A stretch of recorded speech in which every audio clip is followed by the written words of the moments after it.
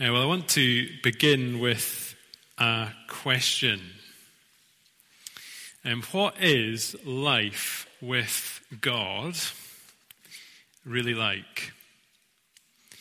If, as you came in the building tonight, you had been given a little piece of paper and you had to write down in just a few words the answer to that question, what is life with God really like? I wonder what you would say. Or here's another version of that same question. As people across Scotland look at the church in Scotland, what might they say life with God seems like? Now, if we were to interview them, what kind of words would they choose? If we were going to do that, we would have to account for all kinds of natural biases, wouldn't we, and sin. But if we did it, it would be quite interesting, wouldn't it? I wonder how different the answers would be. If we were to write our answer to that question and we knew that nobody would see what we had written, how big a difference would there be between those two lists? Would they, do we think that life with God means that we have to be driven, intense, really, really zealous, look perfect, never making a mistake, never admitting a mistake? Or might it be something better? Might it be something different? Might it be something wonderful? And to get even more personal right at the beginning of a sermon, what do you think God thinks of you tonight? What sort of relationship does God want with each one of us? Does God put up with us? Or does God actually love us? And does that change when we suffer or struggle or sin? Is God just for us as long as we perform for him? Is God a slave driver or a loving father? Now, I'm really sure that almost all of us here tonight, if we're Christians, we would say the latter.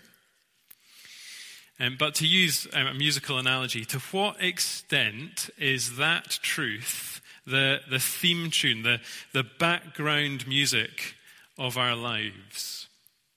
And if it's not, then why not? And I've used my imagination a little bit as we've begun, but these were the kind of questions that were driving Paul as he wrote this letter. Fundamentally, what is life with God really like? Some of you here tonight, you know that I really like American history, American presidential history. It's incredibly geeky interest. And lots of the American presidents have nicknames. Ronald Reagan was known as the Great Communicator, because he was an actor beforehand. And Abraham Lincoln, he was known as the Great Emancipator. And Paul is just like that in this passage. This letter is a really personal plea to live in the freedom that Jesus gives. And in chapter 4, Paul is in anguish. He is perplexed. He is absolutely desperate to stop people he loves running away from Jesus back to a land of slavery. Because certain people had got into this church and started unsettling them. They were very persuasive. They caused these Christians to doubt. They told them lies about their relationship with God. And Paul, he stands between them both and he says to his friends, stop. Don't go back. Run away from slavery. And he does it in this passage, I think, in two ways. In verses 1 to 7, he speaks positively. And then in verses 8 to the end, he speaks negatively. In verses 1 to 7, he shows us how slaves become sons. How slaves become sons. And then in the next part of the passage, he shows the opposite. How sons become slaves again. So verses 1 to 7, and this is our first point. How slaves become sons. In these verses, Paul is picking up from the end of chapter 3. And if you were here last week, maybe you can remember what he spoke about at the end. In verse 26, Paul talked about the privilege that we share in Christ Jesus. You are all sons of God through faith.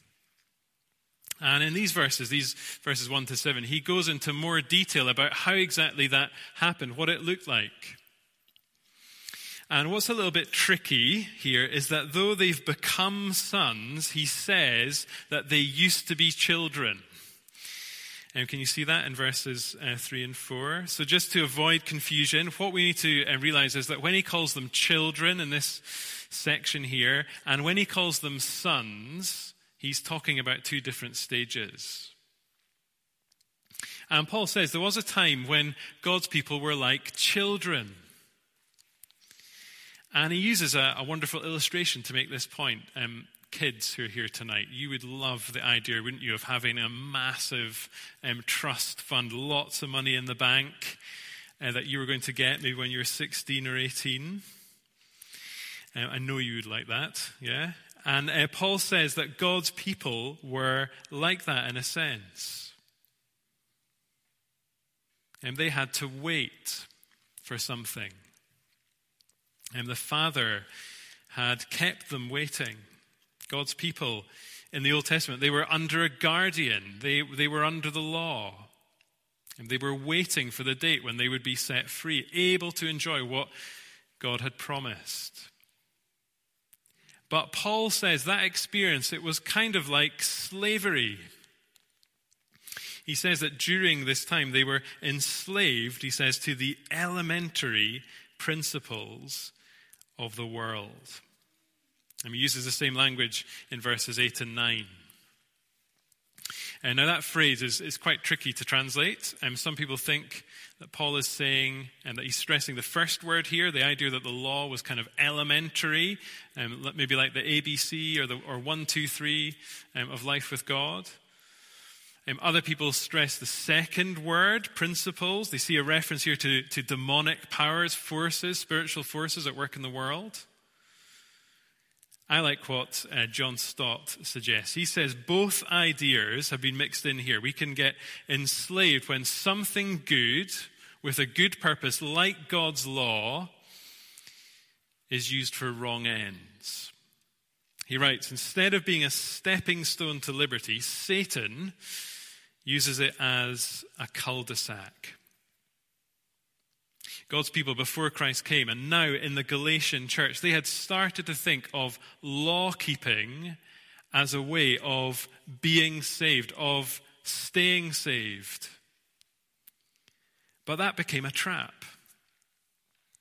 That became a trap because they couldn't keep it. And what they needed was deliverance. They needed rescue. And that is exactly what has happened, says Paul. When the fullness of time had come, God sent forth his Son, born of a woman, born under the law, to redeem those who were under the law. And the redemption language Paul uses here is really beautiful. There are real echoes of the Exodus. And Paul is saying that just like the Israelites, we have been brought out of slavery. And what this verse points to is the planning, the preparation involved in our redemption. God waited for the moment of his choosing. It was not that the Father had to be persuaded by the Son to save us. No, God sent him forth. But can you see the ultimate aim of it all? Why did all this happen? Why did God send his Son? Why was he born? Why was he born into our condition? Why did he redeem us? Was it so that we could just live as his subjects? Was it so that we could just have a kind of blank slate? No. So much more than that, isn't it? So that we might receive adoption as sons. That was the great goal of it all. That was God's purpose. And can you see the enormity of what Paul is saying has happened to us? Because you are sons, God has sent the Spirit of his Son into our hearts, crying, Abba, Father. I think this verse 6, is a really wonderful verse. And I want us to just linger on it for a moment. Andy and I, we both in our sermons last week mentioned grannies. And my granddad, he always had, growing up, I can remember as a boy, he always had a bag of Fox's Glacier Mints. Anyone remember them? And the thing about Fox's Glacier Mints is you cannot crunch them, or you'll destroy your teeth. I think sucking them kind of has the same effect. But I want us to look at that verse 6, and just kind of linger on it a little bit. And savor it for a little while. Do you see that this is the second sending that has taken place in just a few verses? In verse 4, God sent his Son. But now we read that God sent the Spirit. And whose Spirit did he send? He sent the Spirit of his Son. Now, this is really important. Sometimes when we speak about the Holy Spirit, we can give the impression that that he is a kind of raw power. Like something out of Star Wars, that kind of thing. Like some cosmic, impersonal force. But that is not what Paul says, is it? As those united to Christ, we have been given the Spirit of his Son. As Paul says back in Galatians 2, chapter 20, Christ lives in me. We are united to him. We participate in him. And what is the cry that results from it? It is the cry, Abba, Father. Abba is both intimate and respectful. It was the cry Jesus cried in the Garden of Gethsemane. And the word cry is the word for a shout, a desperate cry. And what we need to see tonight is that when you and I cry out to God like that, when we cry, Abba, Father, that is not something that we have just willed up in ourselves.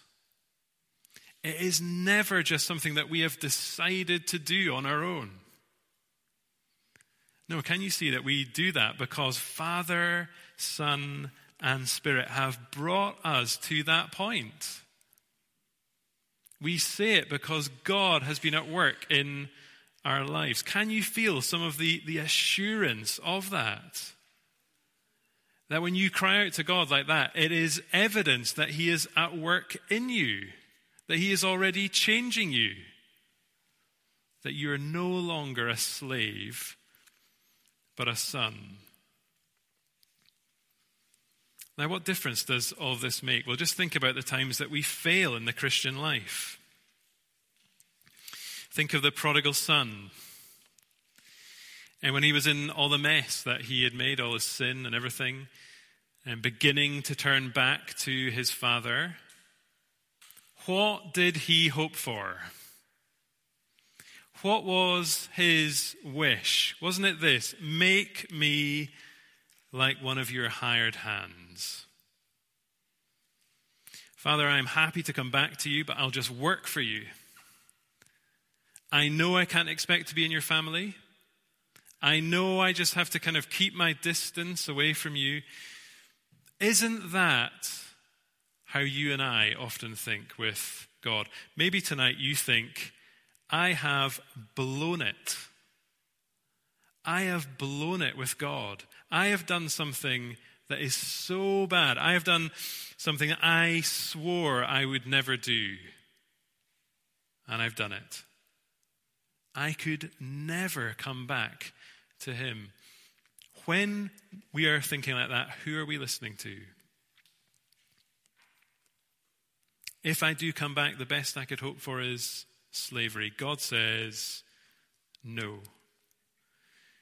God promises so much more than that. When we stumble, when we fall, he picks us up. We are sons, not slaves. So that's how slaves become sons. But how do sons become slaves? Some of you may know about Stockholm Syndrome. It's a really interesting, quite strange condition. It develops when a person has been kidnapped by somebody and they form a kind of attachment with that person. They form a kind of reliance on them during their captivity. Sometimes they might do that just to stay alive, just to kind of humanize the other person. But sometimes it can result in them defending their kidnapper and preferring captivity to freedom. And no illustration is perfect, but in a sense, that is what was happening to the people Paul wrote to. They had tasted freedom, and yet they were starting to be drawn back to slavery. And maybe you think, how could people who've experienced the joy of living as God's sons and daughters, how could they possibly turn back like that? And I think you and I have to say to that question, well, easily. Very, very easily, for all sorts of reasons. You and I, we prefer to be saved by our works. It seems right. God has done so much for us, and we need to pay him back. It seems easier, and it appeals to our pride. Because grace is so counterintuitive. Grace is not the way the world works, is it? You and I, we naturally think we're saved by God by what we do for him. And for many people, it can be a lifelong struggle to break out of that mindset. And there will also always be people who want to lock the doors and keep us in slavery. And in verse 17, Paul shows us this. And if verse 6 was the lovely verse to linger over, well, verse 17 is a lot more ugly, isn't it? Because in this verse, Paul, he unmasks the false teachers. And it's very gory stuff. Look at the way they were behaving. Paul says, they make much of you. They're coming along making much of these Christians. What might that have looked like? What was their method? It was flattery. It was saying things like, well, you're somebody with real spiritual potential. We can see that you are someone who is really growing. But have you heard about this new program that we've started? It'll really take you on to maturity. It will really help you grow. It will really help you defeat sin. And this is so often how false teaching works. False teachers, they appeal to a person's zeal, sincerity, desire to live a godly life. And we need to be very aware of that. We need to be suspicious of that. They make much of you. They want to shut you out, Paul says. They want to keep you captive. But why do they do that? What's their motivation? Is it your growth? Is it your flourishing? No. They do it, Paul says, so that you make much of them. They are manipulating you, Paul is saying. They are doing all this to just, make themselves feel good. I mentioned advertising last week, and Tesco, other supermarkets are available. And what these false teachers were offering, it was a kind of club card Christianity, where loyalty to their brand, their leaders, their way of doing things was the only way to reward, was the way to bonus points, special offers. And it wasn't Christianity at all, because it took the focus off Jesus and it put it on them.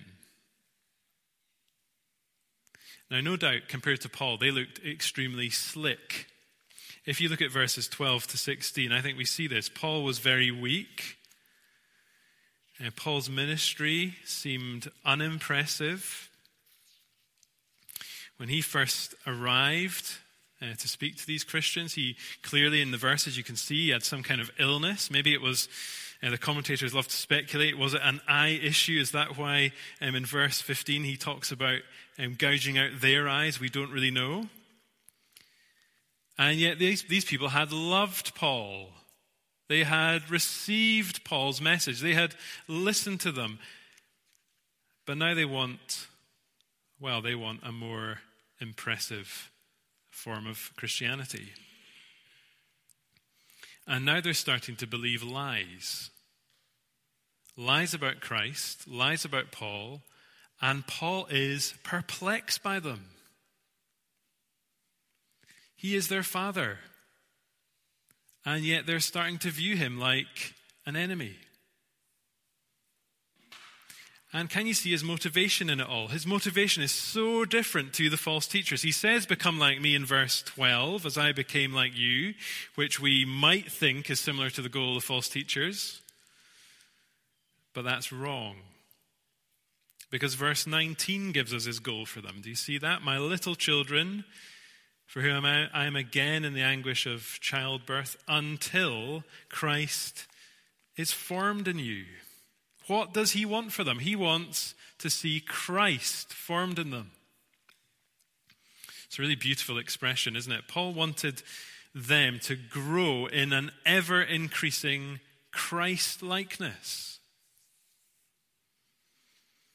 And what we need to see is that this is so different to the clone mentality of the false teachers. They wanted people who looked and smelled and spoke and thought and behaved just like them. And Paul longs to see his friends, he longs to see them becoming more and more like Christ.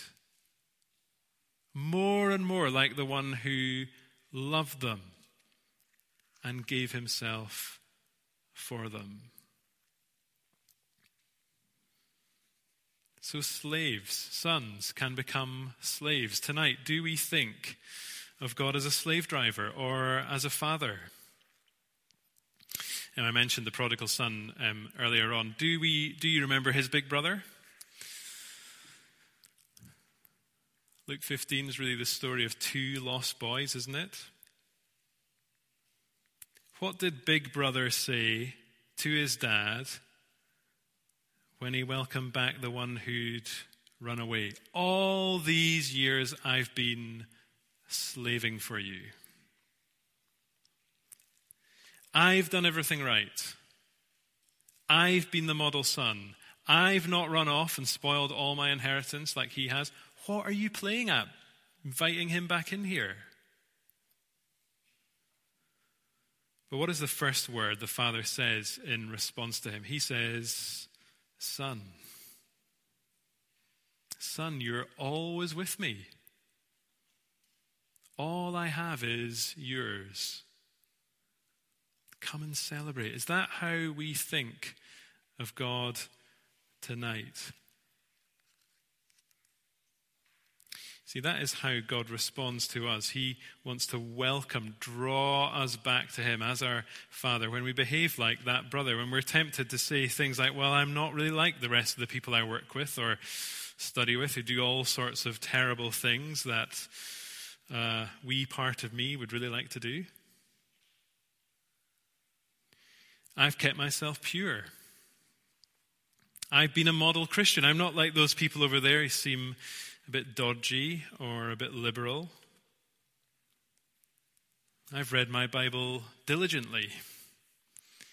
I've tried really hard to grow. I've sacrificed. I've attended every service. But what do we need to be reminded of when we think like that? Because we do think like that, don't we? Well, we need to be reminded that we are not slaves.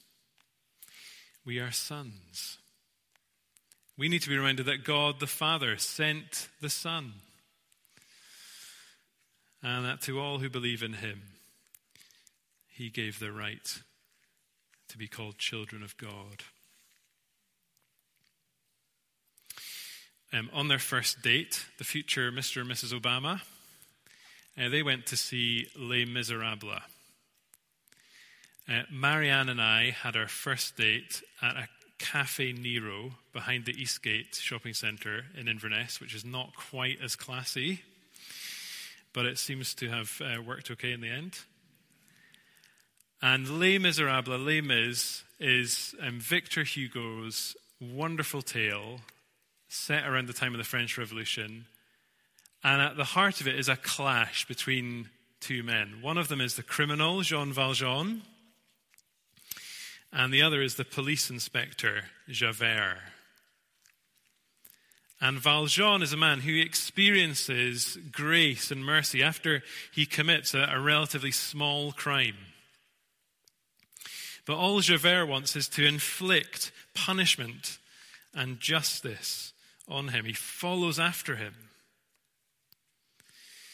Now, apparently, Barack and Michelle walked out of Les Mis at the break.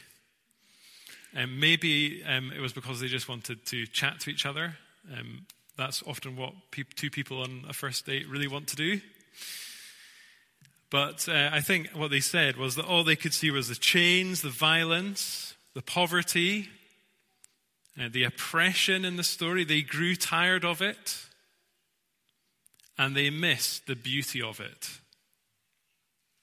And you and I can do that too. We can miss the grace that runs through the whole Bible. We can miss the wonderful news that God does not treat us the way we expect. God does not treat us the way our sins deserve.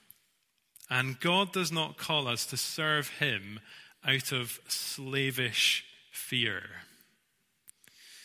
Instead, God tells us we are his sons. We are his children. We are part of the family. We have been adopted. We are loved. We are free. And all of this is forever. Well, let's pray together.